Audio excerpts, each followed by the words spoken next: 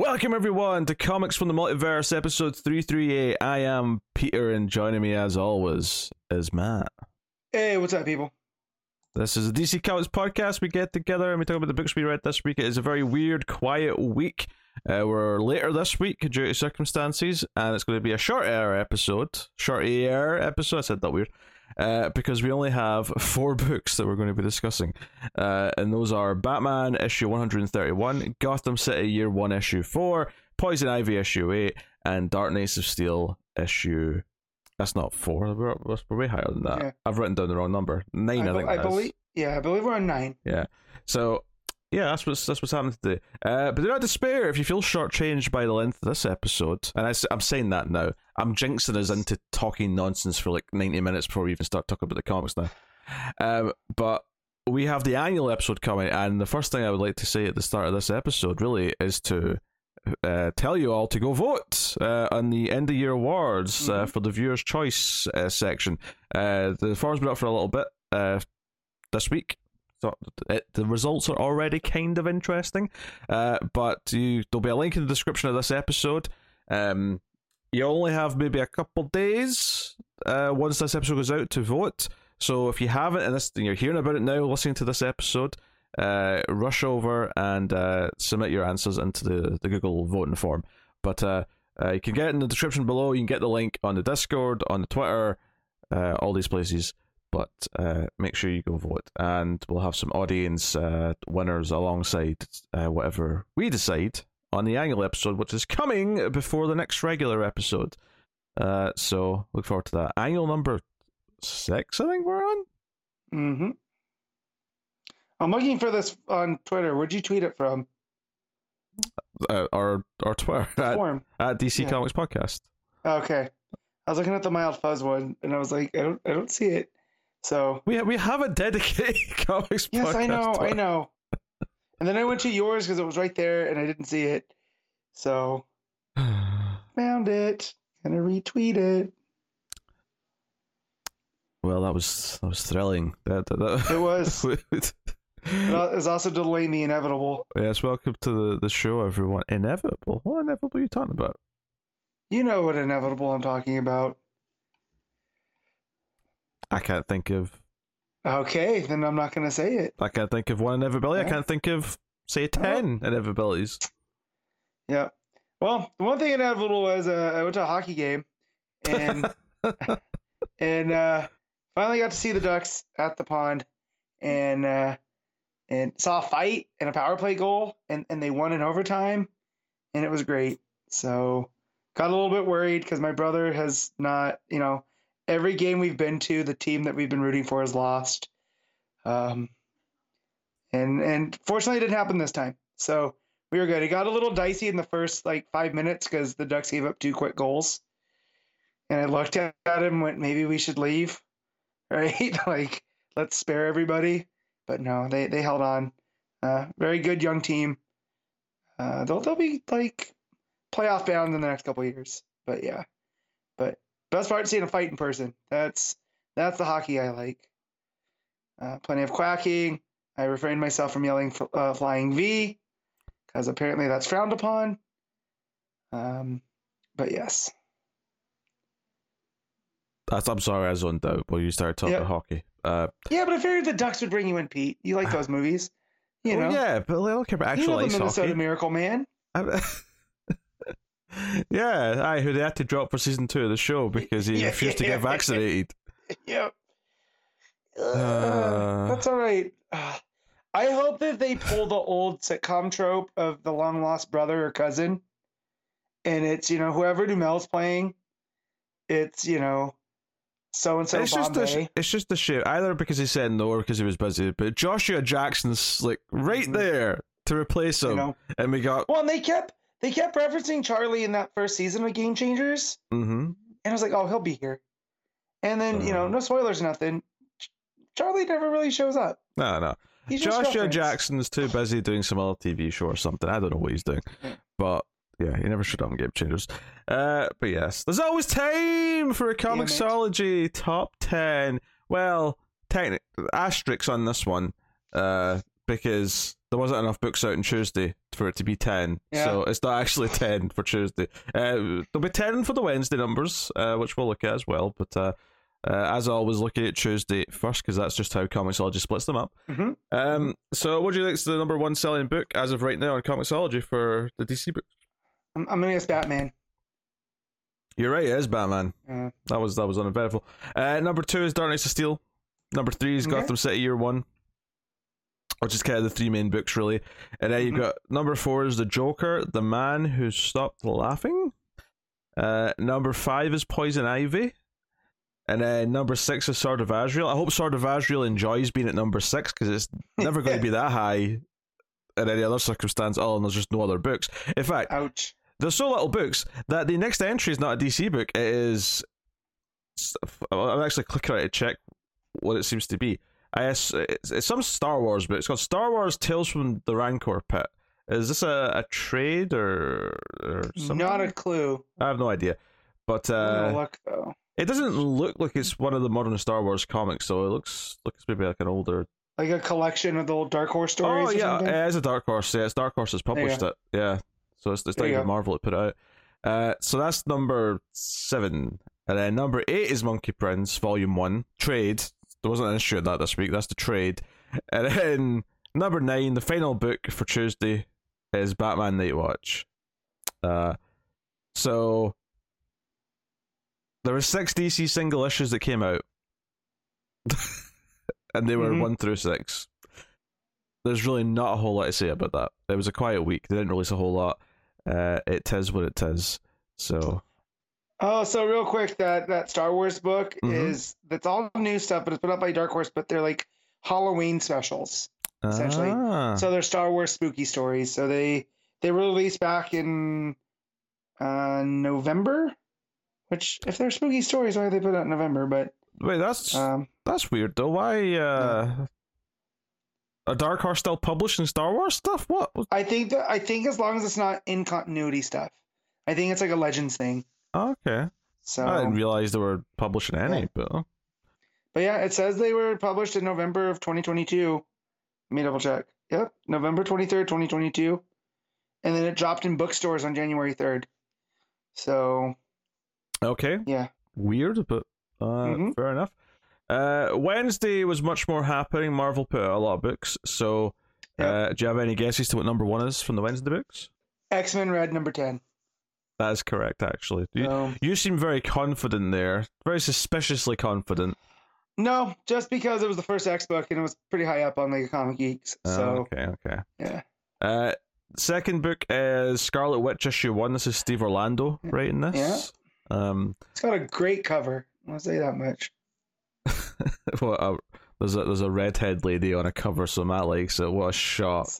Sorry. Actually, I'm not sorry. You're a parody of yourself. I know. Number 3 is Fantastic Four issue 3. Number 4 is Avengers 64. Number 5 is X-Force 36. Has Percy always been writing that? I think for a minute, I think. I don't remember him being the writer on that, but fair enough. Number 6 is Marauders issue 10. So 2 Steve Orlando books in the Marvel Top 10 this week. And then Spider-Man issue 4 comes in at number 7. That's the Dan Slott and Mark Bagley book. And then number 8, we actually have a non-Marvel book, Star Trek issue 3. That's Colin Kelly and Jackson Lansing, so we're used to them being fill-ins on DC. Yeah. Number 9 is Captain America, Sentinel of Liberty. Yep. And then number 10 is Captain Marvel issue 45, which is still Kelly Thompson, so good for her that that's still going. I mean, admittedly, I did think her Captain Marvel book back when I was up to date with reading Marvel stuff. Out of the 2 or 3 books she was writing at the time, I did think it was the least special. Yeah. And I like Kelly Thompson a lot, but I'm glad that said, I'm still glad it's running and it's been a long running series. So that is cool. And apparently this new Secret Invasion book's not doing that well because issue 3 is number 11, and I feel like a book called Secret Invasion you would think would be doing quite well given the name value and what it's like kind of a new version of, but Hey ho. Other standouts, kind of not too far after that. There's a Joe Fixit issue 1 by Peter David. There's a Sonic the Hedgehog issue. Star Wars issue 30 is 15. Yeah, Star Wars doesn't sell as high on Comixology anymore. Not like it did. Oh. But why does Luke have a yellow lightsaber here? I needs to know. I really don't know. And I really don't care. Would be is the honest answer. I'm gonna have to put in a message to my Star Wars expert, not Connor. Is Connor okay? I haven't even seen him on Twitter. He's away off to Iceland. Yeah, I know, but like, did he fall into a volcanic thing? Like, is he okay? If you were spying on my dreams, Matt. No, not really. I just, look, if anyone's gonna fall into a geothermal vent on accident, it's Connor, right? Or if anyone's girlfriend's going to push their boyfriend intentionally into a volcano and make it look like an accident. I could just go. Wait, why is there only one return ticket?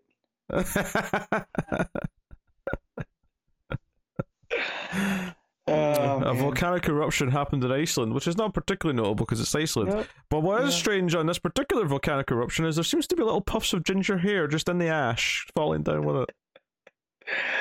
Oh my god, it actually wouldn't kill him, it would just make him stronger. He's like Doomsday. Oh. Dear. But as you come, Soldier top 10. Yep. So yeah. Not enough DC books to actually make the Tuesday books a top 10 per se, but hey, yep. we'll take it. So there you go. That is that. Yeah, there's not like really any comic specific news. There's a few movie and TV things that are probably worth just mentioning slightly. Mm-hmm.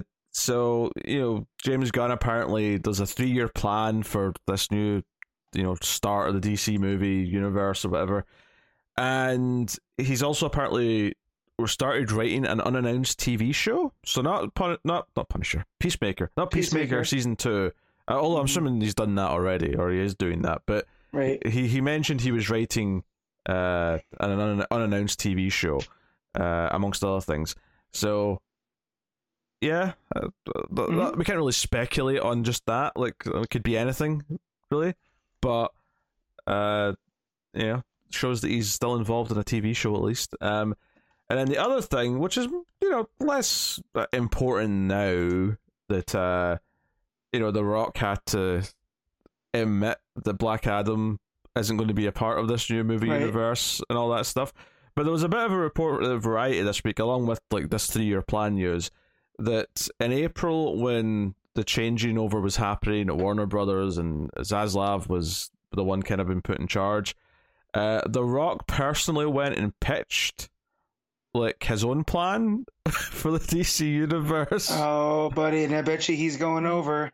And it was going to be, intertwining things, building up to Superman versus Black Adam. Not Captain Marvel / Shazam versus Black Adam. Superman versus Black Adam.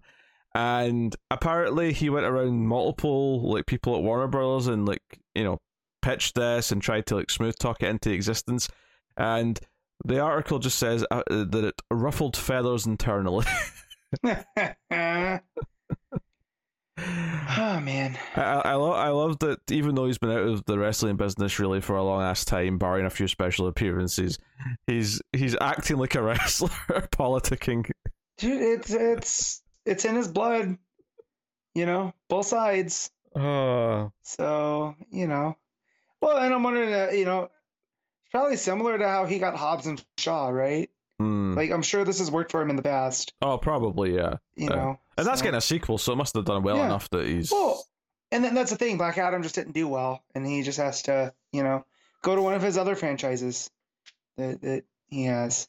Because at this point, I'm much more interested in Hobbs and Shaw 2 than Fast X or whatever they're calling it. And I say that as someone that has seen every Fast movie except Tokyo Drift in the theater. So, Well, I don't really, but yeah, I will take your word for it. Dear, although every one of those I've not seen, I'll see over the next year and a half because I need to do them all on the movie show. What's the last one you remember seeing? I saw 6, 7, and 8, I think. Okay. I haven't seen 9. I haven't seen 4 or 5 or 3. I also saw half of 2, actually, that I'm thinking about it. Yeah. 9's rough. It's okay, but it's too self-aware at points. 8 was rough as well. But I really like 4, 5, and 6. Those make a nice little trilogy. 5 especially. It's a heist movie. So yes. But yeah, I think you're the one that pointed out. Don't forget that these movies started with them stealing DVD players. Yep, off a truck. That was the premise. It was a Point Break ripoff, just with speed racing Cars. instead of surfing. Mm-hmm. But more important movie news, Matt. 1.7 billion is the current standing for Avatar: Way of Water. Good. That's good. So we're 100 million away from the original Titanic score. I say original because it got re-released a decade ago and added another couple of 100 million to its total. But yeah, so 2 billion's a lot, baby. It's happening. Yep. Okay, I don't really have any other fancy news for you. Yeah, nothing. It was basically The Rock tried to politic his way to make Black Adam the main centerpiece of the entire DC universe. And you know what's funny is it tells me the difference between him and Cena, where Cena's fine just playing this oddball peacemaker. You know, like I can tell you he's not phoning up James Gunn and be like, hey, let's get Superman in here.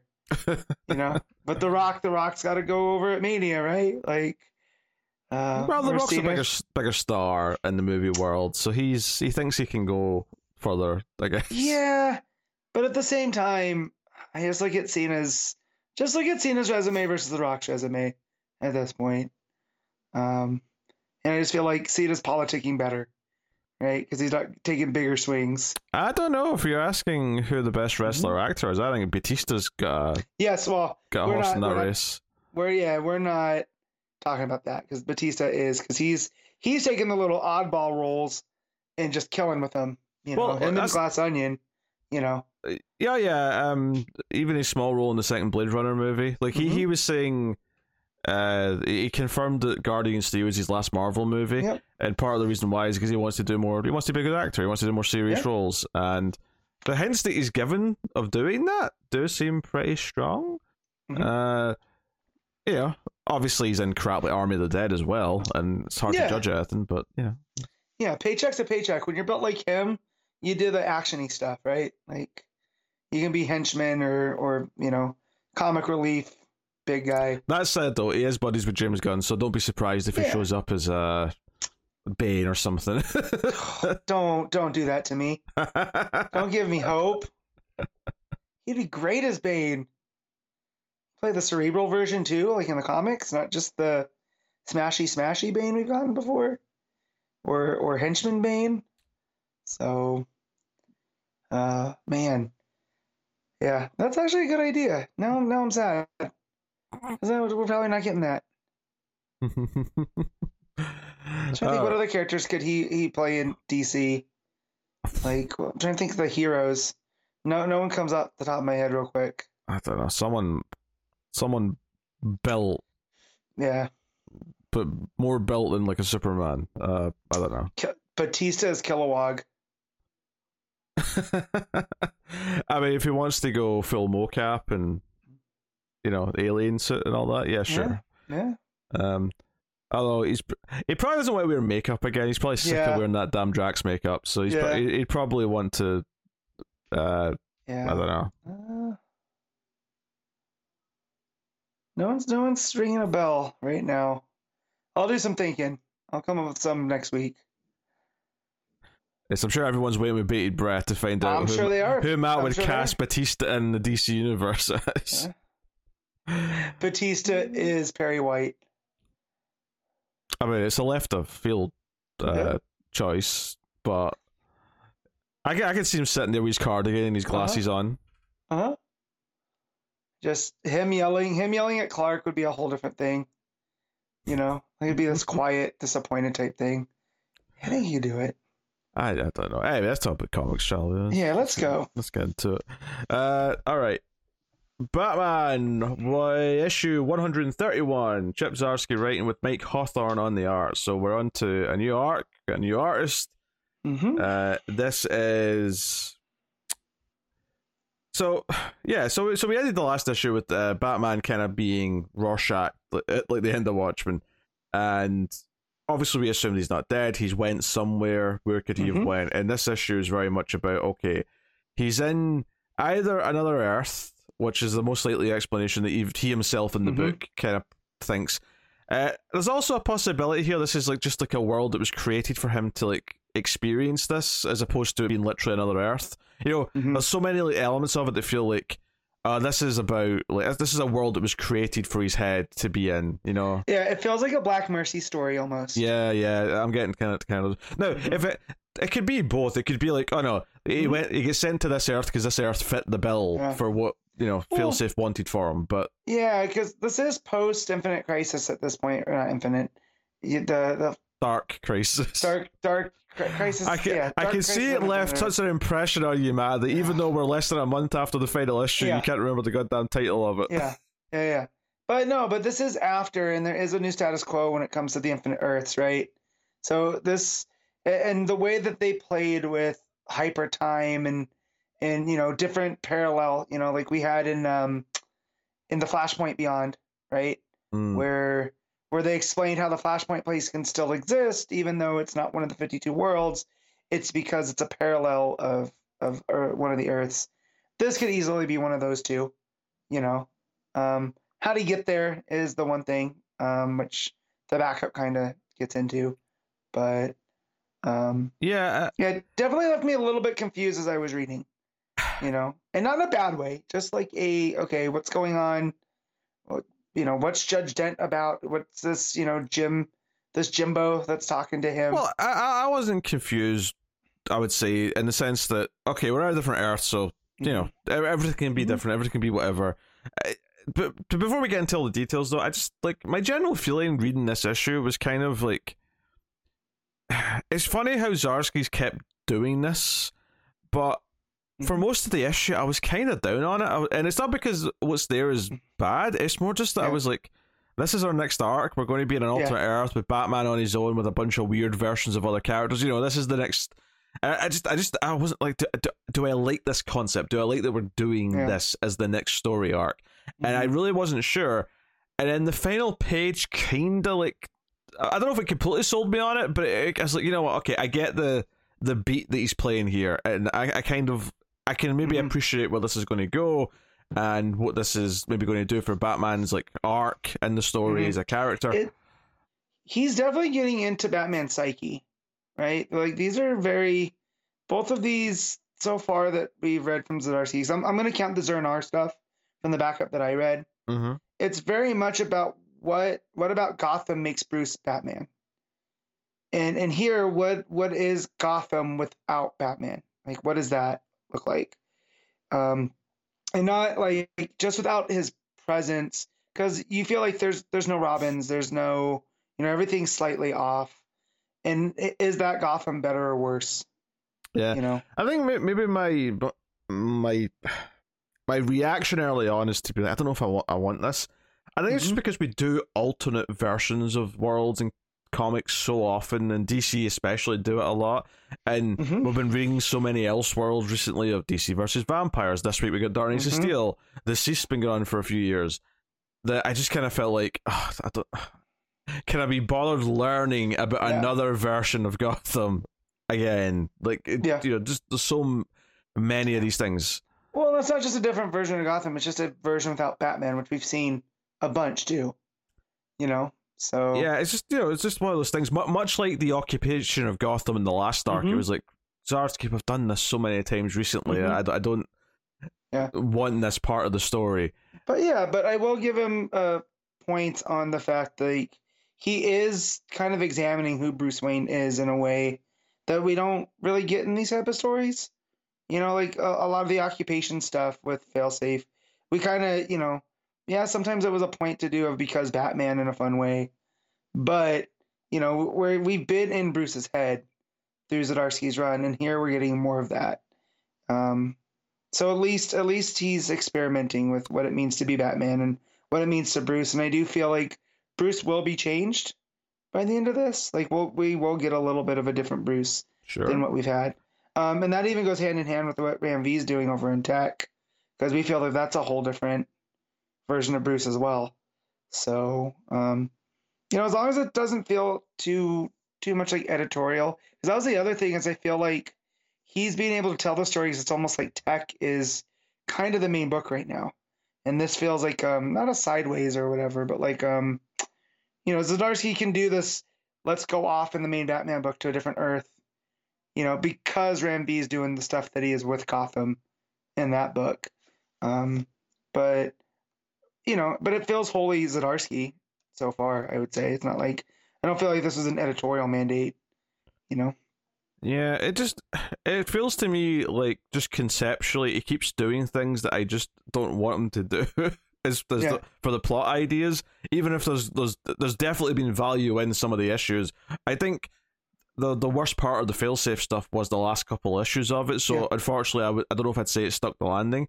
Whereas here we'll see how it goes, and there's some interesting elements here. The idea that Bruce doesn't have to hide his identity because he doesn't exist here, so who gives a shit? He's got like a skeleton version of Jim Gordon talking to him who can hear his narration, like his thoughts, which definitely implies that no one else can see him and that he's just in Batman's head. This is just like a imaginary friend in his head that's commenting on everything as he's doing it. And he spends most of the issues ignoring him, but he's just, the skeleton Jim Gordon's just there, wisecracking and giving his comments throughout. It felt very fifth dimensional to me too. Like he felt a little bit like one of the imps. So not saying that he is or not, but there was some of that fourth wall breaking kind of stuff where Jimbo's commenting on what Bruce is seeing, in a meta type way, which is kind of nice. And that's what I mean by confused. Maybe that's not the word I'm looking for, but like there's a lot going on that I can't really piece. And I think that makes it fun to read at least. Like I wasn't expecting a skeleton Jim Gordon, in this Earth. Yeah, so we get like a sort of the harsh police force in this world where Harvey Dent is this sort of venom-fueled, muscly version who walks around in an outfit that's very He looks like a Resident Evil villain, actually. He looks a lot like Nemesis or Mr. X walking around in this big coat. But he calls himself Judge Dent, and think Judge Dredd, except more evil, or... He's lawful evil, not lawful good. Yeah, so he's basically storming in with guns, and people are screaming and begging for forgiveness, and Bruce hears the screams and comes in and fights him, and is like, wait, this is Harvey. Oh, he's got venom in him. I can kind of deal with that. Oh no, his weaknesses that I expect to be in like a Bane aren't there. This is a different kind of venom, and so we get this is the big action scene in the middle of the issue. Well, there's that, and too. I just want on Judge Dent. Like I think it's a cool look too. How he has half of his face painted, so we still get the Two-Face vibe, but it's just slightly off. So I thought it was a fun little twist on the character. Yeah, this is basically, because obviously the final point of this issue when he is... Because it's a whole thing with the place starts to... They start a fire by accident, and this kid ends up helping Bruce escape with some throwing knives, and she takes him back to like a safe place or whatever. And when they're there, this is the sort of the end of the book, there's the final sort of point and beat is that he realizes maybe Zur-En-Arrh, or Failsafe rather, sent him here because this is a Gotham that needs him that he can save, and that he can do some good here. And I think the whole idea of like this Judge Dent walking around as like a judge, jury, and executioner style character, it feels like a more dystopian version of Gotham, even if it's not technically set in the future. This feels like the sort of thing where you're watching like a movie or reading a story where you're in the future, and the police state have gotten so much more powerful, and they're more fascist in how they act, and they can just shoot you on sight and that kind of stuff. The idea that Batman's, ever since the 80s, like we've thought of Gotham as this corrupt city. Part of the reason why we accept Batman as this like sort of illegal vigilante is because the system is so corrupt and broken that it needs an outside force to actually deal with it. So the idea to like put them into a more extreme version of that, where it's not just that they're like on the take and they're doing dodgy things on the quiet. This is no, the system has gotten to it where it's openly abusive. It's openly hunting people down, like we're in Fahrenheit 451 meets Judge Dredd meets something else. So like I appreciate that final beat. That final beat of that maybe this is a version of Gotham that needs me. Is like, okay, that's a nice idea. Although I have skipped over a whole scene here where Selina Kyle and a mysterious person in a red mask and a white cape. I mean, my guess is Alfred right now for some reason. That's just what my mind went to. Well, there were mentions that because it's not Red Hood, right? No, they say something else. He's got a different name here. Because Selina's on the phone about it, talking about Penguin. To this guy in this red mask, and the guy in the red mask says, "Hey, I've got a new priority for you." And there's a photo of Bruce from the apartment building where he was like fighting Den. So he's gained interest from the. I don't know if this is the crime families or whatever, but this guy in the red mask says, "Bruce, I've been waiting for you," and I immediately just basically because of like his size, structure. And the idea that he's been waiting for Bruce just made me think it was Alfred. This Earth's Alfred, but I have no idea. Like, it's just a guess. It looks like he's experimenting on like inmates at Arkham or something like that. Yeah. Different meta because they've got different things going on. Like one's got like a red chest, and it looks like they've got whatever, and then there's another one that's got like sort of like blue heat vision coming from his eyes. But these patients are all strapped to tables like behind them, so it looks like he's up to all sorts. Yeah, they call him Red Mask, right? That's so it's kind of like a Red Hood, Black Mask combo.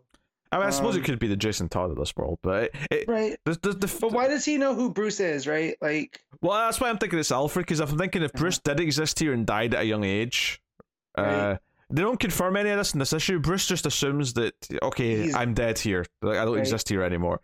So it would make sense that whoever recognizes him and knows who Bruce is would be someone who knew him earlier on in his life. Right. So my mind went to Alfred. Or Bruce just never came back to Gotham, right? Like maybe he did die in his training, and this is, oh, sure. I don't know. Something along those lines. He went off to train to become Batman, but failed. And he never came back, right?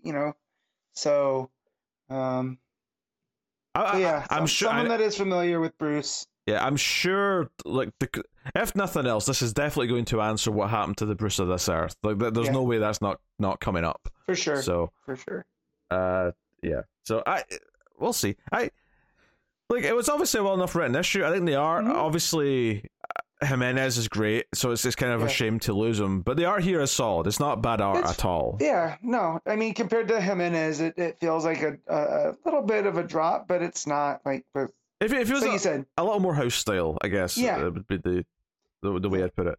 It's perfectly readable. There's nothing, I don't have issues with faces or proportions or any of that type of stuff. No, and the skeleton. The skeleton Gordon looks really cool. And the action throws well enough. The whole jumping out the window with the girl who saved him as the fire's raging on. Like the sequence in there is all pretty solid. I can't really fault the action sequence in this at all. And I think the coloring is generally quite good. It makes each scene feel like it's in a distinct place. The last scene is bathed in the sort of the warm glow of the street lights of the night city. Obviously.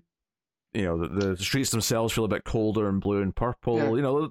Everything feels distinct. Everything sort of separates nicely. It's just not as good as Jimenez or sticks out as much. Right. So I also like, now that we're looking at the coloring and stuff, when we get to the Selina scene, it feels like very washed out in that fluorescent light. It gives it that kind of, sickishly green kind of vibe. So I like that. Which maybe presents the idea that the Selina in this world is not in a happy place. Like, this is, the position she's in as part of this crime family or whatever she's involved in, things aren't quite right. So one of the people whose lives are inevitably going to improve when Batman saves this version of Gotham is probably hers. Although not that I think she's going to be like anything close to an ally to begin with, because it feels like she's, tasked with hunting them down, or at least spying on them. So, yeah, this Batman run's been such a weird thing for me so far, because I keep having things that I don't conceptually like about it, but it keeps kind of winning me over until it didn't, and towards the end of that last arc. So we'll see what it does with this one. I really don't know. Not that we're done yet, because we do have the backup, which is also by Zdarsky, but it's Miguel Medoncha on the art and the backup, and it's basically it's following Tim. Tim Drake, as he's like dealing with the fact that Batman's gone, and he's determined to try and figure out a way to bring him back and help him. He helps Nightwing deal with some Joker henchmen who are sort of like just out for themselves. Yeah, and it's the same thing that always comes up when Batman's like gone for some reason, is that all the lowlifes like they hear a rumor and they think, oh, now's our chance, now's our time to like do something. Yeah. So the Robins deal with it, and it's basically just this idea that Dick's like, look, obviously we're all sad that Batman's gone, but I kind of trust that Batman will find his way back, because he always does. He's done this before, is the whole thing. So I like that Dick is like, there's a way, and I just like that he has, like a faith in Bruce. Yeah. So, but Tim's thing is that no, he's been acting different recently. He's been struggling. I think he needs my help, so I'm going to try and help him. And it teases that the Toyman, who's committed suicide, built the gun that sent him to this other Earth or wherever he went. And again, the fact that it's Toyman, it maybe further fuels the fire that it's not a real other Earth, and it's more just like a creation, because he creates things. Admittedly, he hasn't in the past created like worlds that feel real, but it would fit the idea that these are all toys in a toy box or something, Yeah, because at the opening, there's a tease at Toyman where he says, he breathes. There's no Superman, no Arkham, no doctors trying to make names with their ludicrous diagnoses. Yeah. And all of this, and which suggests that Superman also doesn't exist in this world. Right. They're toys for everything, and he's their god. And then we don't get really back to any of that. And we get, the John and Tim interacting.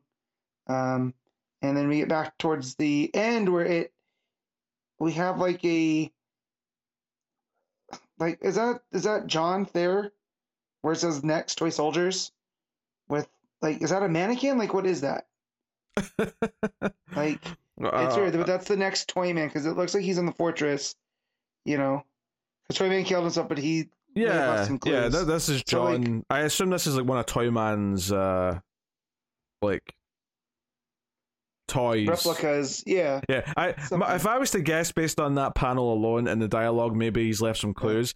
Is that maybe this is going to be like they're going to talk to one of his toys who can maybe give them some information, because like he'll know some basic facts or something. That would be my guess. But that's the only thing that gets us back to Toyman from there. There's no like thread going through, but it is really about Tim, and I do like that. I like that we're getting the focus, and Tim almost has a Bruce-like obsession with getting Bruce back. I do think Zdarsky writing the backup right now and it being set in the real world, or the real Gotham, whilst the main story's in this alternate Gotham, is a smart move, because it means you still get to keep tabs on what's going on, and it still feels like it's connected to the real world.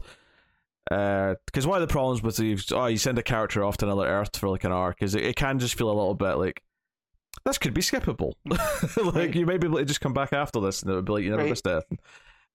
So this makes it tethered a little bit, which I think is smart. All right, Matt, what are you giving Batman 131?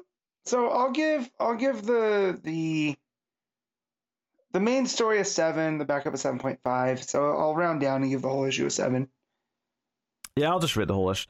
I'll give it a 7 as well. I do think it's good. I think it's well written. I think the art's solid enough, and I like the point that it seems to be trying to make in this story by the time I got to the end.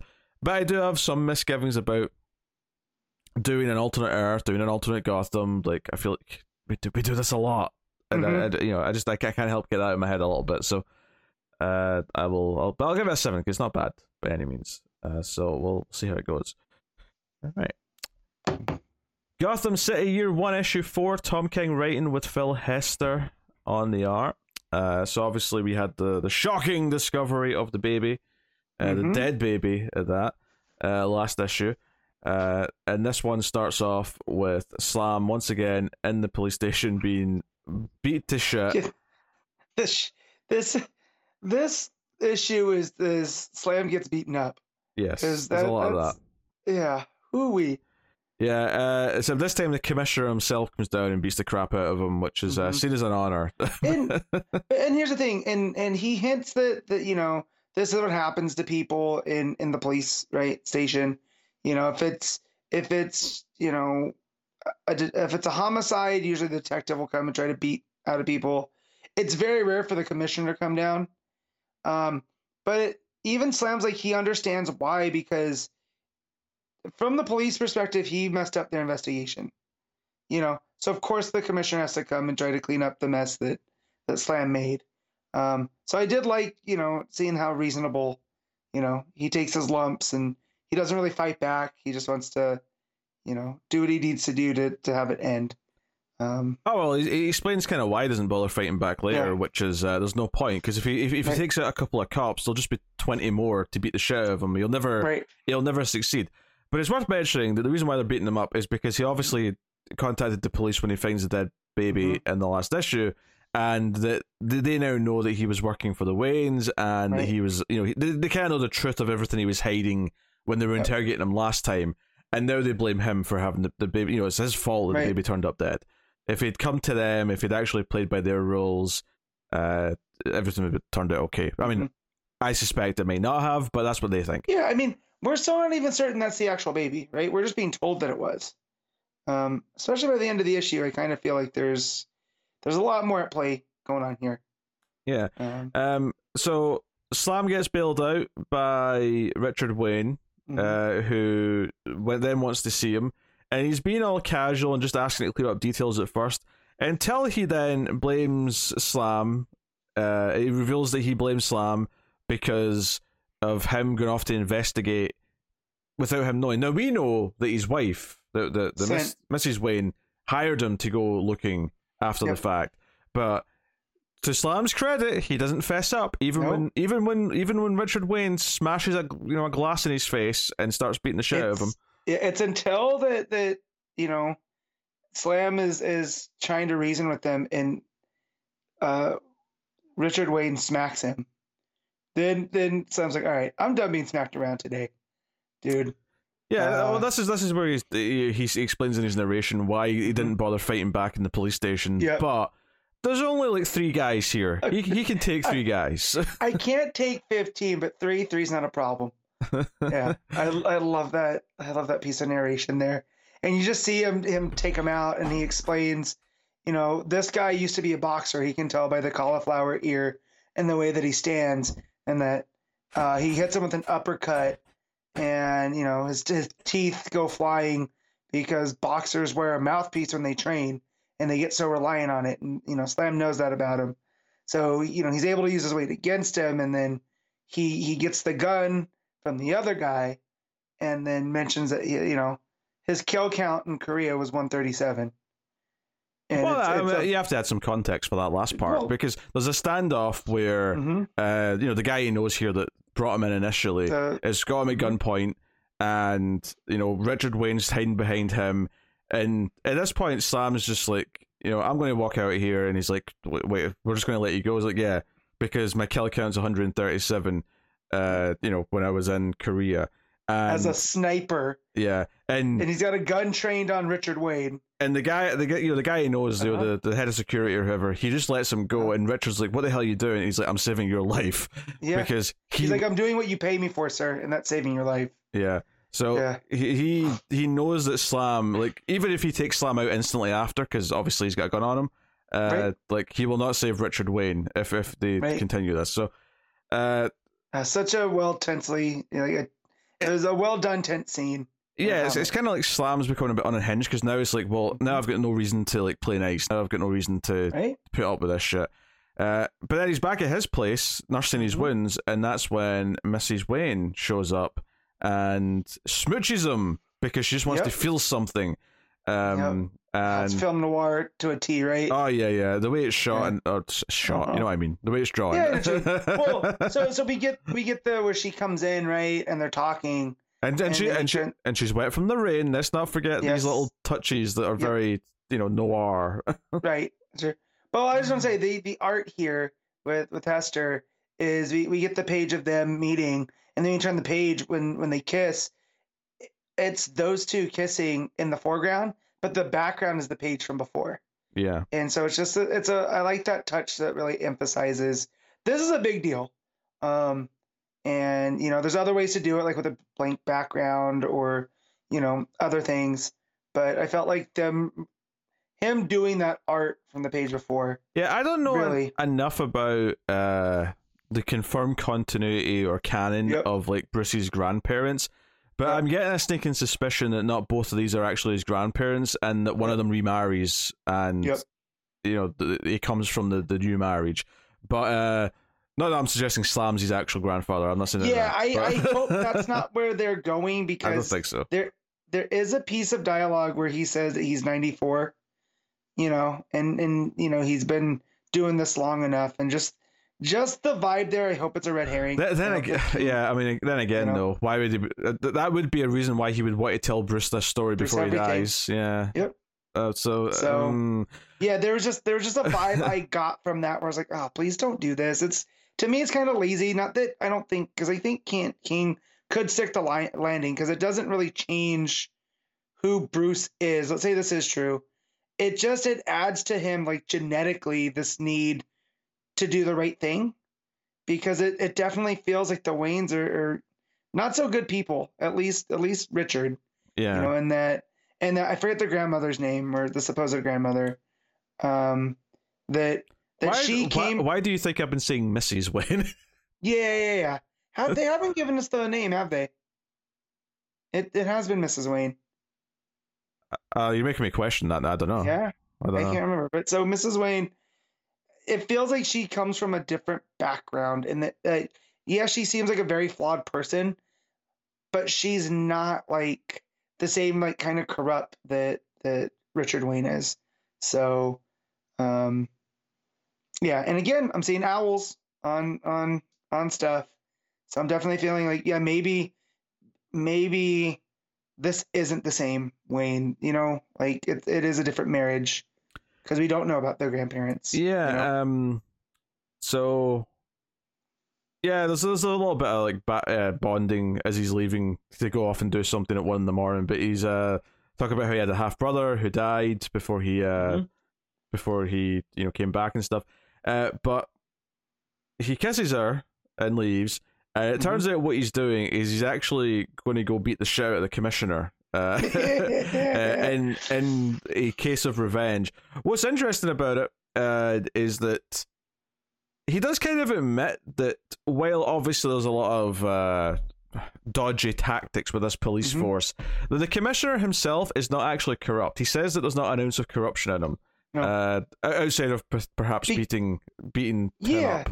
Because it's the ends justify the means, right? Is that they're upholding law and order, and they might not be doing it exactly by the book, but they're not on the take, right? At least as far as the commissioner's concerned, they're not being paid to look the other way.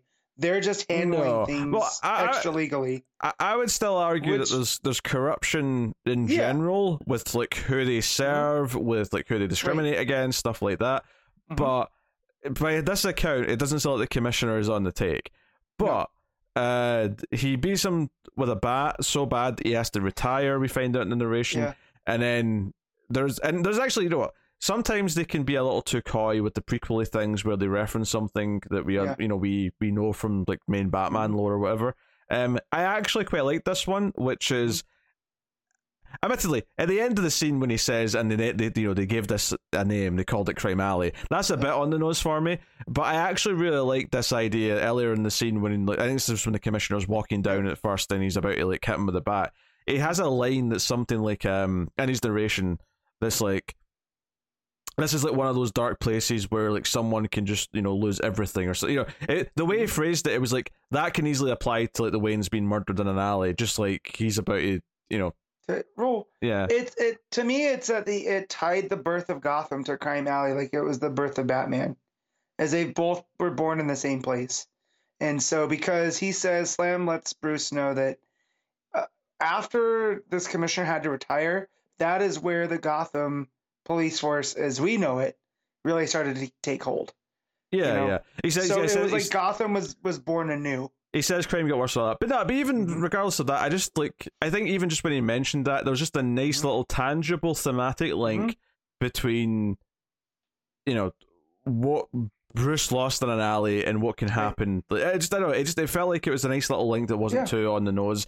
When he actually named they eventually gave it a name, Crime Alley. I was like, oh, okay, all right. It's a bit more on the nose now, but whatever. Well, and also the way that he gets the commissioner is this is where the sex workers are, and they go down different alleys, and the people that are the guys that are visiting them take different routes, so you're not suspected, and that's how he gets the drop on the commissioner. So intimating that that's where the commissioner was going, right? Yeah. Or coming back from, and that's why he's able to get the drop on him. And then it's such a place that like it kind of gets brushed under the rug why the commissioner was there. Yeah, so they don't talk about it. They don't want to admit that he was down there for a sex worker. And so it's all stuff that Slam has taken into account because he understands the city on a different level. Right? Yeah. And he even says, this is like the one part of the book where when in his narration, he actually sort of talks about more, like he actually mentions Bruce. He says, you wouldn't have done it like this. You wouldn't have acted on this rage. You would have made it more of a fair fight, so on and so on. You're honor bound, and that's how we're different. Yeah. Yeah. I will say, like, I get why it does this after, because it's called Gotham City Year One, so saying a bunch of street names is kind of like fitting into the theme of like establishing that this is the city. This is like us building the city. Yeah. But at the same time, like, there's a whole page here where he's like saying, I went through this street, cut on the corner of that street, went to this street, and it's just name drop after name drop of like artists and writers of the past. Yeah. Yeah. And it's just like, oh my god, this is like, I'm just going to read some of it. Huh? I just want to like, go do it. I want to read this page. I took Rogers to Roses, I don't know how to say that one, and then cut over to Hamilton. I turned right on Moldov and then went left on Robbins and then merged onto Goodwin. Even at this hour, blah, blah, blah. I exited at Novick, turned left on Adams, rode all the way to Newton, and swung right into Giordano. I stayed right onto Wien, taken onto Toth, and then hanging left onto Staten, which dumped me off right onto Wolfman. Like, that is an absurd amount of names, to the point where I don't actually recognize all of them. I'm sure they're all prominent creators in Batman's past. I recognize like 2/3 of them. Yeah. Well, there's Adams and Giordano and Ween, and a lot of the other ones feel very familiar as well. But it's just a lot. Like you could have given I recognize the Main Street. Yeah, Rogers is an artist. Yeah, I recognize Rogers. But I don't know. I wish that King had mixed in like a Main Street or a South Street in there with them, so it didn't just feel like he was listing Batman creators. Yeah, it did feel like a list, which is kind of why it stuck out to me. But when he gets home, Sue, the woman who hired him for the job in the first place, is there with a gun, and we get this confrontation where she's like, I had nothing to do with the death of that kid. I didn't know that's what was at my uncle's place that you found. And if I had anything to do with it, I would have left already. But he takes the gun from her. Yeah, he grabs it out. It's a good bit of art here where the art colouring completely changes for that one panel where he snaps it out of her hand. And, what have you done? He's got her at gunpoint, and she has no reason to, well, all to save her life, I suppose, but she's got no reason to not just spill her guts out to him. And she says, you think I get any interest in any of this? I like the shiny things. Death is not my bag. This is all him. He's crazy like a bat. And then she says, F Richard Wayne, it's all his fault.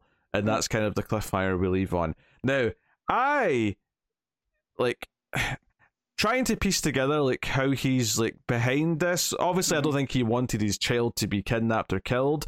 Maybe the kidnapping was a staged thing to begin with, because it was him trying to. Because they mention in the book that. So I was going to get to that. On you go. You can split it. I was saying, so basically, what he's using now is because of the death of his daughter.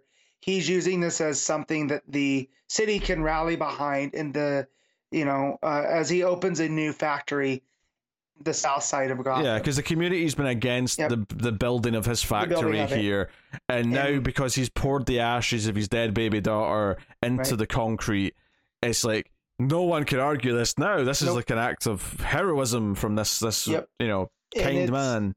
Yeah, and it's like, well, no, that's something that a maniac does. Which fits Gotham to a T, right? So I would suspect that whatever he was doing before that led to all this was like him doing shady stuff to try and either gain favor or at least manipulate the right people behind the scenes to make sure his plans could all go to plan. Right. Yeah. And also, so now this has me thinking. She says he's crazy like a bat, which nobody says that, and I get why, thematically they're trying to draw that. But we're talking about, we don't know if these are actually Bruce's grandparents, right? Like, what if this is like family wise his great uncle, and whatever happens here leads to Bruce's grandpa actually taking over the family, right? And that's where Bruce comes from. I'd have to go back and read issue 1 because I don't remember if they specifically say it's his grandfather, right? Or if they might specifically say it's Thomas Wayne's father or something like that. I can't remember. I'd have to go back and read issue 1 and look at the exact wording of things because I don't remember. Right, because it feels like, it just feels like him. This is a Lex Luthor kind of plan, and that doesn't seem to gel with like, we know Thomas becomes a doctor, and maybe his dad is that much of a terrible person, right? That's what made him split from the family business to want to help people versus being a titan of industry type. Maybe, yeah. But I don't know. It just feels like there's maybe some kind of twist coming up, and I do hope them throwing in the word bat there. Like, I hope there's like some good reason for this by the end, where I'm like, okay, that wasn't just a forced thing. Yeah, because no one says crazy like a bat. I've never heard that ever. Yeah, that was weird. Like, unless maybe we do something by the end of this that Slam's kind of old and he's slipping in this bat stuff like accidentally, like it's him that's doing this. He's unreliable. Yeah, he's an old man on his deathbed just trying to tell a yarn, and this is how he remembers it. Yeah. So I don't know, but no, it's still. Man, it's still really good film noir. Well, I shouldn't say noir, film noir, but it's very good noir. It would surprise me if there's a moment at the end where Batman asks about the bat symbol that he said he saw. He's like, "Wait, did I say a bat? I meant owl." And now, and it now puts the whole book back in a different perspective now. But yeah, I keep seeing owls on everything, and I feel like there's going to be ties to that, to the court, and them at play here. Well, we know they've been there throughout Gotham's past. Right? Like that would not be a weird thing to pop up. Right. And why wouldn't they have interest in the Waynes, right? As one of the founding members of Gotham that we know. Because in every different version we do of the Gotham history, they're one of the 4 families of Gotham that's been there from the beginning. So of course they'd have something with the owls. And Richard Wayne being behind this that led to his daughter's death, like that would maybe explain just. I mean, he'd be angry anyway, but how extra angry he is that he feels guilt that he is some ways behind this. That could be something. Maybe this Sue was like someone he was seeing, because thematically this book set up the idea of the rich men going down to the south side to get sex workers. Maybe that's what Sue is. I don't know. Right. Well, I mean, and the fact that we saw in the last issue, Slam had tracked her down, through the jazz clubs and all that type of stuff. Like, she wouldn't be an easy woman to not get a hold of for someone like Richard Wayne, Yeah. So, yeah. Maybe part of the story is just going to be that Slam was just meant to be a patsy who would fail at doing whatever they hired him to do, and that's why they picked him for this sort of job. But the unfortunate reality for Wayne is that he ends up being quite good at the job and actually gets to the bottom of things. Right, because he does care. He's not like the other people in Gotham that can look the other way. Yeah, is that he can't. That's one of his flaws. So I like that, and I definitely feel a Chinatown kind of vibe, because that is not kind of the vibe of Chinatown. It's been a while since I've seen it, but they hired Jake, almost like as a decoy from whatever else that's going on. He's supposed to be looking into something else while there's other things going on. And I'm starting to get those vibes here, especially at the end here when she brings up that she's familiar with Richard. Yeah. So, what are you rating it? I'm giving this an 8.5. Yeah, I agree with that. 8.5. Yeah. Nothing to add. Good issue. Mm-hmm. Poison Ivy issue 8. G. Willow Wilson writing with Atagun Ilhan on the art. Yep. I'm probably butchering that name. I apologize. All right, you read this, Matt. Take it away. Yeah, so change in art, which the first thing I'm gonna say, it's not Takara, and it's a little bit sometimes closer to Rosmo. So that was a big disappointment, and otherwise really fun book, because we're finding out that earlier, I want to say it was at the end of December, so last week at this point, but Wilson had said that this book was supposed to only be a one shot, and then that one shot became a miniseries, then that miniseries became a maxi series, and then that became something else.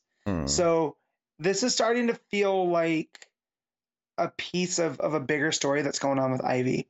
And this feels like not that it causes the story to halt, but this picks up on threads that I feel like Wilson wasn't going to get to, that had started in that one shot. So in that one shot, and I had to go back and check this, is that when Ivy's doing the stuff in Gotham, there's a lady that works in HR that she takes mercy on and lets go. So as she gets, turned into the green, because at the end of the last issue, the one lady she's there investigating, that was not a disciple, but learned also from Woodrue, like Pam had, that she taps into the green, and turns out this lady from HR happens to be working for this company now. And through the green and through these different aspects is able to talk the lady from HR to reminding who she was, that she, kind of owes her one now.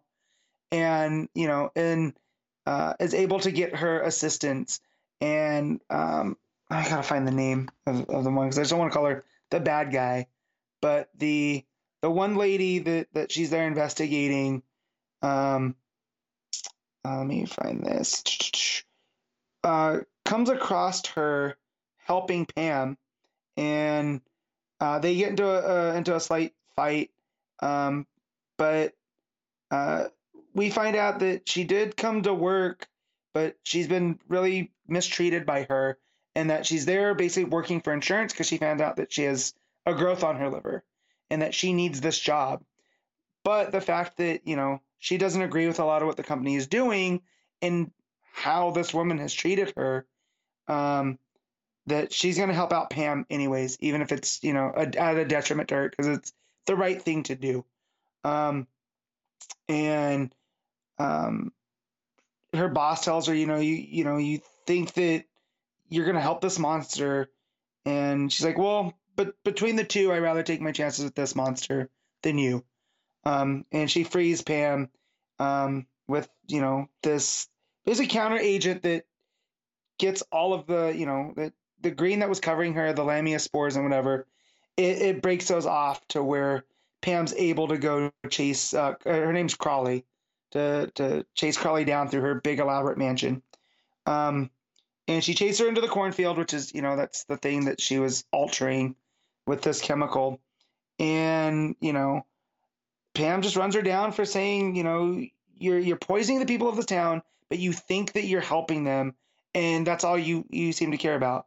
And it's really Wilson commenting on how these big agricultural companies come into smaller communities and make it seem like they're doing them a favor when they're really making things worse. And that, Pam's just she's going to upset the stuff that Woodrue wanted, and that Pam was just like her at one point, and that, I can't believe how you would do this. We're trying to recreate the world for the better. But as she's talking to Pam, she says, she tells Pam, you think that you're better than everybody, but you just want to be the queen of the ashes. Like, you want to burn everything down. You think you're better than us. You're one of us, and you're a bigger problem than I am. And that's where Pam decides, like, yeah, I'm just gonna take this lady out. It's for the greater good. But then she remembers that she had promised the HR lady that she wasn't gonna kill her. So she transforms Crawley into this Lovecraftian nightmare of a plant creature that's just sitting in the cornfield now. And she's like, well, she's not dead, so it's this meeting. And Pam comes back, and she's back in her human guise and in her coveralls, and the lady starts crying. She's like, yeah, well, I have nothing left now. Like, I've just jeopardized my job. I have no boss. Like, the business is going to fall apart. This is a nightmare. And now, thanks to all this, I don't have insurance. So Pam reminds her that, she went to medical school before she was into the plant stuff. That's what led her to Woodrue. And that she knows a lot of people up in the Pacific Northwest, and that let her call in some favors because they owe her some stuff. So she takes the HR lady to Seattle and gets her the surgery that she needs. And it ends with the lady waking up out of surgery, and she goes, oh, I didn't expect you to be there, as Pam's sitting next to her bed. She brings her a cactus as a symbol of what they had gone through, and asks how she's feeling. And then, she asks Pam, she's gonna say, she goes, I don't know, but I'm gonna stay here with you. And the HR goes, even if I fall asleep, she goes, I'll stay with you as long as you need me to. So just knowing what we know from what Wilson is doing with the character, it seems like the one shot they were supposed to get of her writing Ivy that introduced this HR lady, I think that was just to show that Ivy's not the same, straight out and out villain that she was, that she can't take mercy. But for her to take that thread into this book now that is, has been expanded upon, to do this story that really shows that Ivy is an anti-hero along the lines of Harley at this point, and the growth just even over 6-7 issues that we've had. It's a really, really cool, like, not that it's a task, but it's Wilson having a plan and being able to execute on that plan for the better. Because this is a book that, despite, I don't know how many people are reading it, the people that are seem to be really, really enjoying it and singing its praises. So, as an Ivy fan, that makes me very excited. And the fact that, we kind of know that she's an anti-hero, but we're feeling that journey as it unfolds, is that she had started this book as, I'm going to destroy the world with mushroom spores that turn people into zombies, to now, like, well, no, I need to save the world from the worst of it, even if that means at my own detriment. It's a real fun story. Just wish the art in this issue was better. So I'm sure Takara will be back, because that was really always a bright spot. But yeah, no, thoroughly enjoy this book. I'm going to give this one a 7.5. And that's mainly a hit from the art, just because the art style wasn't much to my liking. Okay. Dark Knights of Steel issue 9. Tom Taylor writing, Yasmin Putri on the art. Mm-hmm. So I don't remember when the last issue of this was. It feels like each issue's been... It's been a minute. I feel like ever since issue 6, each issue after that's been really spread out. Like, to the point where I forget it exists, and then it comes back, and then I have to readjust and try and remember what the hell was happening in the last issue. But the war just broke out, right? Because we had the big... It looked like Queen Hippolyta had just been murdered by Lara. Yep. Yeah. I was gonna say, and it's not Kara. Kara's not here, but yeah. I was trying to remember just Cal's mother's first name. Cal's mom. I was just so there's some big things going on here. By the end of this issue, we kind of finally get an answer, because we kind of suspected there was some kind of shapeshifter with the Zala murder of the prince. The prince, yeah. Well, there's that, and then the fact that Cal had attacked Bruce. That's right. So we had multiple examples of, like, someone's not really acting in character. There feels like there's another thing. Yeah. And we thought for a while the Green Man was going to turn out to maybe be Martian Manhunter because maybe he's the one shapeshifting. Not quite, but we weren't far off with thinking Almost about there. Martians because at the end of this issue, basically it turns out Alfred starts saying, no, this Lara that we're seeing here, because we see that there's two Laras. Everyone distinctly sees after a lot of fighting's been going on that there's two Laras, and one punches the other and says, "Who the hell are you?" And that's when Alfred comes running in, use fire, and I'm like, shit, it's a Martian. And sure enough, it's a white Martian, not a green Martian, a white Martian. And the ending reveal is that this isn't really Alfred. This is actually J'onn J'onzz pretending to be Alfred.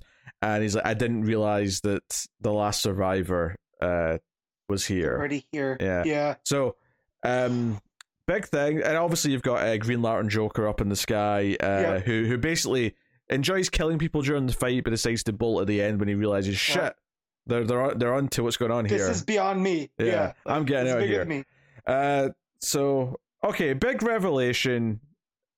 That was a fun time. It's kind of like, one of the main things that's been fun about this book is the weird twists it's taken of like, oh, this is who's really like here and who's really the villain and who's really, like how do these characters fit into this version of the world, right? That was fun. That felt like a very Deceased reveal to me as well. This feels like something that could have been in Deceased. So yeah, and some of the characters are kind of piecing together. Even Constantine's admitting that it feels like we're being conned here somehow. Something's not quite right. It was, because he's talking about his prophecy, but prophecies don't always hit 100%. Yeah. And so so now he's starting to realize that maybe he's been played. And so it's like, now it's one of these things. It's like, well, who else has the White Martians played? Like, have they, are they the reason? Like, did they play Waller? And is that why Waller's been okay with locking everybody up? And the question I'd have is, okay, but why are the White Martians, or this, at least this one White Martian? I don't know if it's just the one or multiple, but why do this? Like, what do they care? What's the end goal here exactly? Other than just to like make everyone destroy themselves? Is it just to take over Earth? Is it that simple? Just have all these powerful factions destroy each other, and then we can waltz in and take control? Yeah. Well, because that's what it is, right? It's chaos is a ladder, and these sides were already at a tenuous, the Kingdom of Storms and then the House of El were already on this precipice because of what Bruce was doing with all the powered people, and it built distrust. So all it needed was a little push, and this little push from the White Martians sent everybody to war. Quoting Joker from Dark Knight there, just a little bit, right? Yeah. And so. And this is what happens. And so just the fact too that we get the House of El isn't this power hungry, like we might have thought. They've been being played against each other using their images. Also, I should actually say here, it's probably J'onn J'onzz, but we don't actually know that it is him at the end. We just know it's a Green Martian, right? So technically this could be another Green Martian. Just for full, it's probably just J'onn J'onzz. Right. I mean, however, we don't know too many other.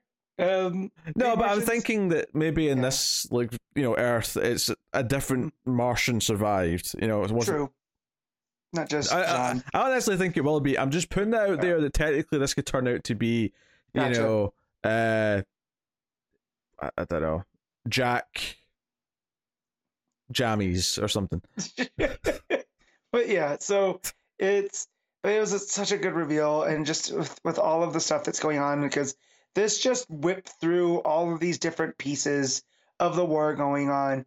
And then when we get to Lara going to the dungeons, and you have Canary and Arrow in there, and Ollie is show me what you can do, show me how you sing, so they can get out. I thought that was such a good scene. And then he's like, "How are you gonna fire a bow? You're missing an arm." Or how am I going to fire a bow? She goes, use a crossbow. And he goes, that's perfect. There's a lot of fun little moments like that. Do White Martians have heat vision? I think they have all of the same abilities as the Martians, and I don't think the Martians do have heat vision. So that's real Lara who's heat visioning Killer Shark? It must be. Let me look. Let me look up the White Martians first, because because Miss Martian, who, spoiler alert if you guys don't know this, is a white Martian, but she wants to be good, right? Like so she masquerades as a green Martian, as Jean's niece. I believe they have all the same abilities. They're just their culture was more conquering. Well, the reason why I'm bringing this up is because I assumed that it was the evil Lara who killed Killer Shark, especially since she says before she does it, "I am simply here to remove threats to my people," and then burns them with her eyes. Yeah. But now I'm thinking about it. I'm like, wait, can a white Martian do that? Right. Right. No, you're right. So I'm checking here, but maybe that's part of it. Maybe they did get Lara on their side. As one of these things, and that's what the threat to her people are, because they've shown like they don't trust the L's enough to go to war. I don't know. I'm just I'm rationalizing at this point. Yeah, I don't know. Maybe that'll be cleared up as we go. And maybe that's just a victim of it. Right. There's so many delays between issues that I just don't remember details enough to remember why she would do that if it is really just her. So it says that they do have heat vision. Oh, there you go. According to the wiki. In that case, it's just a white Martian. Then it's just a white Martian removing powerful threats. Okay, right. That's fair enough. Right. So yeah, Oliver's only got one arm. Remember, so he's using a crossbow now. So fun stuff, I guess. Yeah. I really like that dynamic between them. But I say this all the time when Tom Taylor writes Canary and Arrow, is he really has their banter down. Oh, for sure, yeah. Yeah, so it's always a pleasure to read. Yeah, and Batman's there. He rode in on Dragon during the fight, because obviously we knew he was with the Kents last time we saw him. Right, and also when he goes after Cal, he goes, "Brother, you attacked me," and that's the first piece that we get. Like, Cal's like, "I did not. What are you going on about?" So. Well, you would hope next issue is them realizing, okay, Alfred / Martian Manhunter is explaining that they're shapeshifters, and that can make them look back at all these events in the book and go, wait a minute, all of a sudden this makes a lot more sense if there's this third party who's pretending to be various people at various times. It's a quick read. I mean, if I have a critique of it, it's that because most of it's just the big battle, is that it just goes by so quickly and there's not really that much plot. Although obviously the ending's a big plot advancement, don't get me wrong, like it does something big by the end. But most of the issue is very much the fight on the battleground and the various characters getting into it. Good ending though. I can't deny the ending was a lot of fun. I was not expecting the White Martians whatsoever. Right, I'm thinking this is just a fantasy style story of kingdoms at war, and that we're gonna find out that these people at the top make the decisions, but it's the people like the Kents, taking in the orphans and doing all that stuff. I mean, I never said white Martians, but I was speculating a Martian. Yeah, quite early on because we brought up shapeshifters. Yeah, and I think the reason why the white Martians worked so well as a twist here is because it's not really that different from a green Martian or the idea that Martian Manhunter may be evil on this Earth. It's just that white Martians are the lesser used one, right? So you don't necessarily think of them first. So this feels like, again, much like we've seen a lot in Deceased with Tom Taylor, is he's spotlighting like a part of the DCU that he probably likes that doesn't get as much attention or love as normal. So I just learning about when I was reading comics about the White Martians and the whole idea of they were the warlike ones, and that there was they had gotten locked away by the Green Martians, and then when the planet, when Mars died, effectively, there was this lost group of them, and they come to Earth and masquerade as the Hyper Clan, and just this whole there was this whole piece of DC lore that I had not known, and it fits in very well. It's why I don't like when they try and change or versions of Krypton's demise is a bit more like warring factions. I like that Krypton feels more like, no, this was a climate change thing, and there's obviously debates on two sides about it happening as it would be, but I think Mars being this was a direct war with one powerful side who were trying to enslave the other, and it it led to the demise. I like that those are very different versions of the worlds. Ultimately, I mean, Mars, the planet's not gone; it's still there, but it's the civilization on it's gone. The Martian culture's gone. Yeah, right. So So the fact that this was, you know, that group and I was not suspecting them. So we get that reveal, and then we get, you know, that Alfred is a Green Martian. And that's really cool because probably Jean. Right. Yeah. But of course he got in, and he's the caretaker to, you know, to the Waynes or whatever. He got himself into a position to where, if need be, there were defenses if the White Martians did show up. Do you think we get a backstory next issue as to what happened to the real Alfred? Like when it changed from being Alfred to being Jean? Right. Yeah. Probably. We'll get what brought him here, because, you know, traditionally it's a very sci-fi thing that, you know, the radio, you know, transporter type thing. He gets caught up in that and is brought to Earth and gives the scientist a heart attack, you know, and then that's, you know, how he's able to blend in and stuff. I'm sure we'll get a very fantasy style version of that.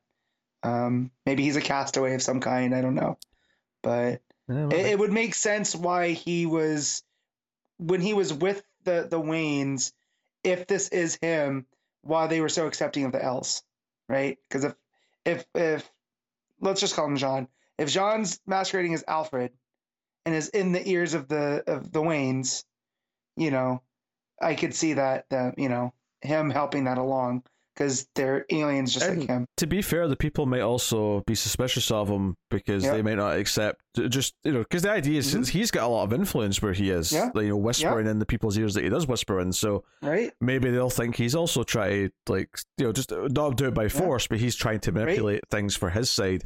But I don't know. We'll see. It's a nice. It really freshened up the story in a fun way. And now you feel like they're gonna have to line up on the side, because I'm sure there's gonna be more White Martians. Because he said what he thought was the survivor, right? What was his words? He says, "You knew I was a survivor of a dead world, but I never told you something else." Gotcha. Yeah. So, but yeah, no, maybe there's more White Martians, and this is gonna lead, you know, this Earth versus the White Martians, you know, in the final 3 issues. So, and I'm here for that. Yeah, this turned out to be a White Martian invasion, secret invasion style story. is an interesting direction. I like it. Yeah. All right, what are you giving this issue? I mean, it's an 8. Yeah, I'm just going to go with a 7, just because it does feel like it's just mostly the big battle, but the ending is very good, and I like the reveal and the direction that's going in there. Green Lantern Joker's still a bit wacky for my taste, but we'll see. It's a hat on a hat scenario. Yeah. So there you go. That is it. I was going to do a Patreon book, but I forgot what time we were recording, and I had to quickly rush 2 of the books I did read before we start. So I will catch up on Patreon books next week. But that'll take us out of the part of the show where we pick our favorites of the week, favorite panel / moment, favorite cover, favorite art, and well, usually top 5, but in this case, it'll just be ranking whatever we read because there wasn't enough books. All 4. So what was your panel / moment of the week? It's gonna be the White Martian reveal in that book. I'm drawing a blank on it. The Tom Taylor book. Dark Knights of Steel. There we go. Dark Knights of Steel. There you go. There we go. Not doing well with titles today, are you? Yeah. No. Yeah. I feel like there's probably something in Gotham City Year 1 that I would. My runner up, if it helps jog your memory a little, in the Gotham City Year 1, the big kiss that happens with the background, that's pretty good. Also create, you know, the final panel of showing Richard Wayne. That's a pretty big moment. I'll say the gun standoff where he lets him go. I just saved your life. I'll go with that moment. That had a good dramatic beat to it. All right, cover of the week. There's a nice Art Germ cover for Batman, but I gotta go just the regular Gotham City Year 1 cover. It's pretty good. I'm checking the variants on that because I already have an answer. I got it when I picked up my books. It's a Poison Ivy cover, isn't it? Yeah. How would you know? I haven't even looked at it. The Yannon variant. See the Yannon variant in Gotham City? I did see it. It's not bad. It's pretty good. But yeah, no, it's the Jenny Frisian Ivy cover. I'm shocked. Very fantastic. Yes. Shocked. All right. Art of the week. I'm gonna go with Gotham City Year 1. I thought Hester's doing a lot of good work on this one, especially this issue with what he was doing with a lot of the shadows. Yeah. And yeah. Yeah, I agree with Hester. I do think Putri is obviously solid in Darkness's Steel, but I think Hester's just a bit more standout. And the style's very consistent and all that. All right, rank your books. All right, so number 1's going to be Gotham City Year 1. 2 is going to be Dark Knights of Steel. 3 is going to be Poison Ivy. 4 is going to be Batman. Yeah, my number 1 is Gotham City Year 1, and then I'm kind of conflicted over my other 2 because no, I guess I'm not. It's probably Dark Knights of Steel at number 2 and then Batman at number 3. Well, I gave them both 7, so they're not like a million miles apart. So, all right, there you go. I'll tell you what's coming next week. Although remember that next up is the annual episode. We pick our favorites, and remember to go vote on the audience choice part of it. Link in the description, and also on Discord and on Twitter.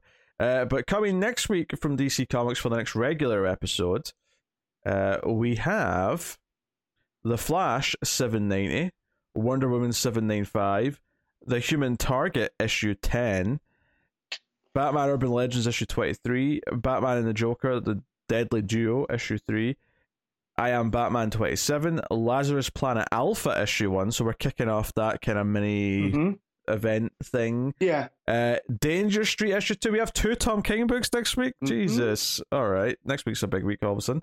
Batman Incorporated issue 4, Wildcats issue 3, Batman The Adventure Continues season 3 issue 1, the Batman Scooby-Doo Mysteries issue 4, and Looney Tunes issue 270. So yeah, it's not like a huge number of books, but Danger Street and Human Target in the same week's a meaty bit of discussion. I only actually have 4 books though, if I actually count them. Yeah, I Flash, Human Target, Lazarus Planet, Danger Street, and Wildcats. So. Yep. Oh, 5, yeah, Wildcats, sorry. 5. But yeah, and we got Nort in Human Target on the cover. Excited to see how King does that Green Lantern, because Nort's always a silly one. So let's see how he fits in with this version. Oh goodness, those variants also. I suspect easily, just given the book so far. But yeah, so that's what's coming next week. And I said this would be a short episode, and it kind of is because we're only just hitting 90 minutes. But that's actually still meatier than I thought it would be, given that it was only 4 books.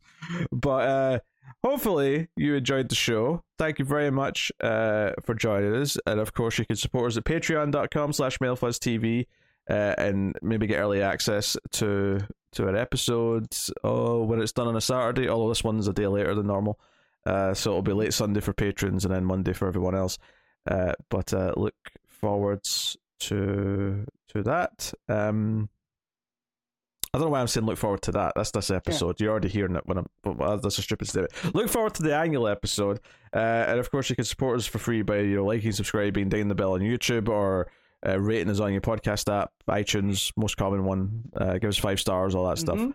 Helps us out a bunch. And make sure you go vote as quickly as possible in the DC Awards, which we will reveal the winners of, along with our own discussions and picks in the annual episode coming before the next regular one. So thank you very much for joining us. We always appreciate it. Keep reading DC Comics. Oh, and I'll thank the Patreon producers. I almost forgot to do that. Thank you very much to Tally Hess, Duplessis, David Sharp, Borden, Christopher Moy, David Brown, and Al Tradesman for being producers. You're all welcome. Thank you very much. We'll see you next time. Keep reading DC Comics and never get lost in the Speed Force.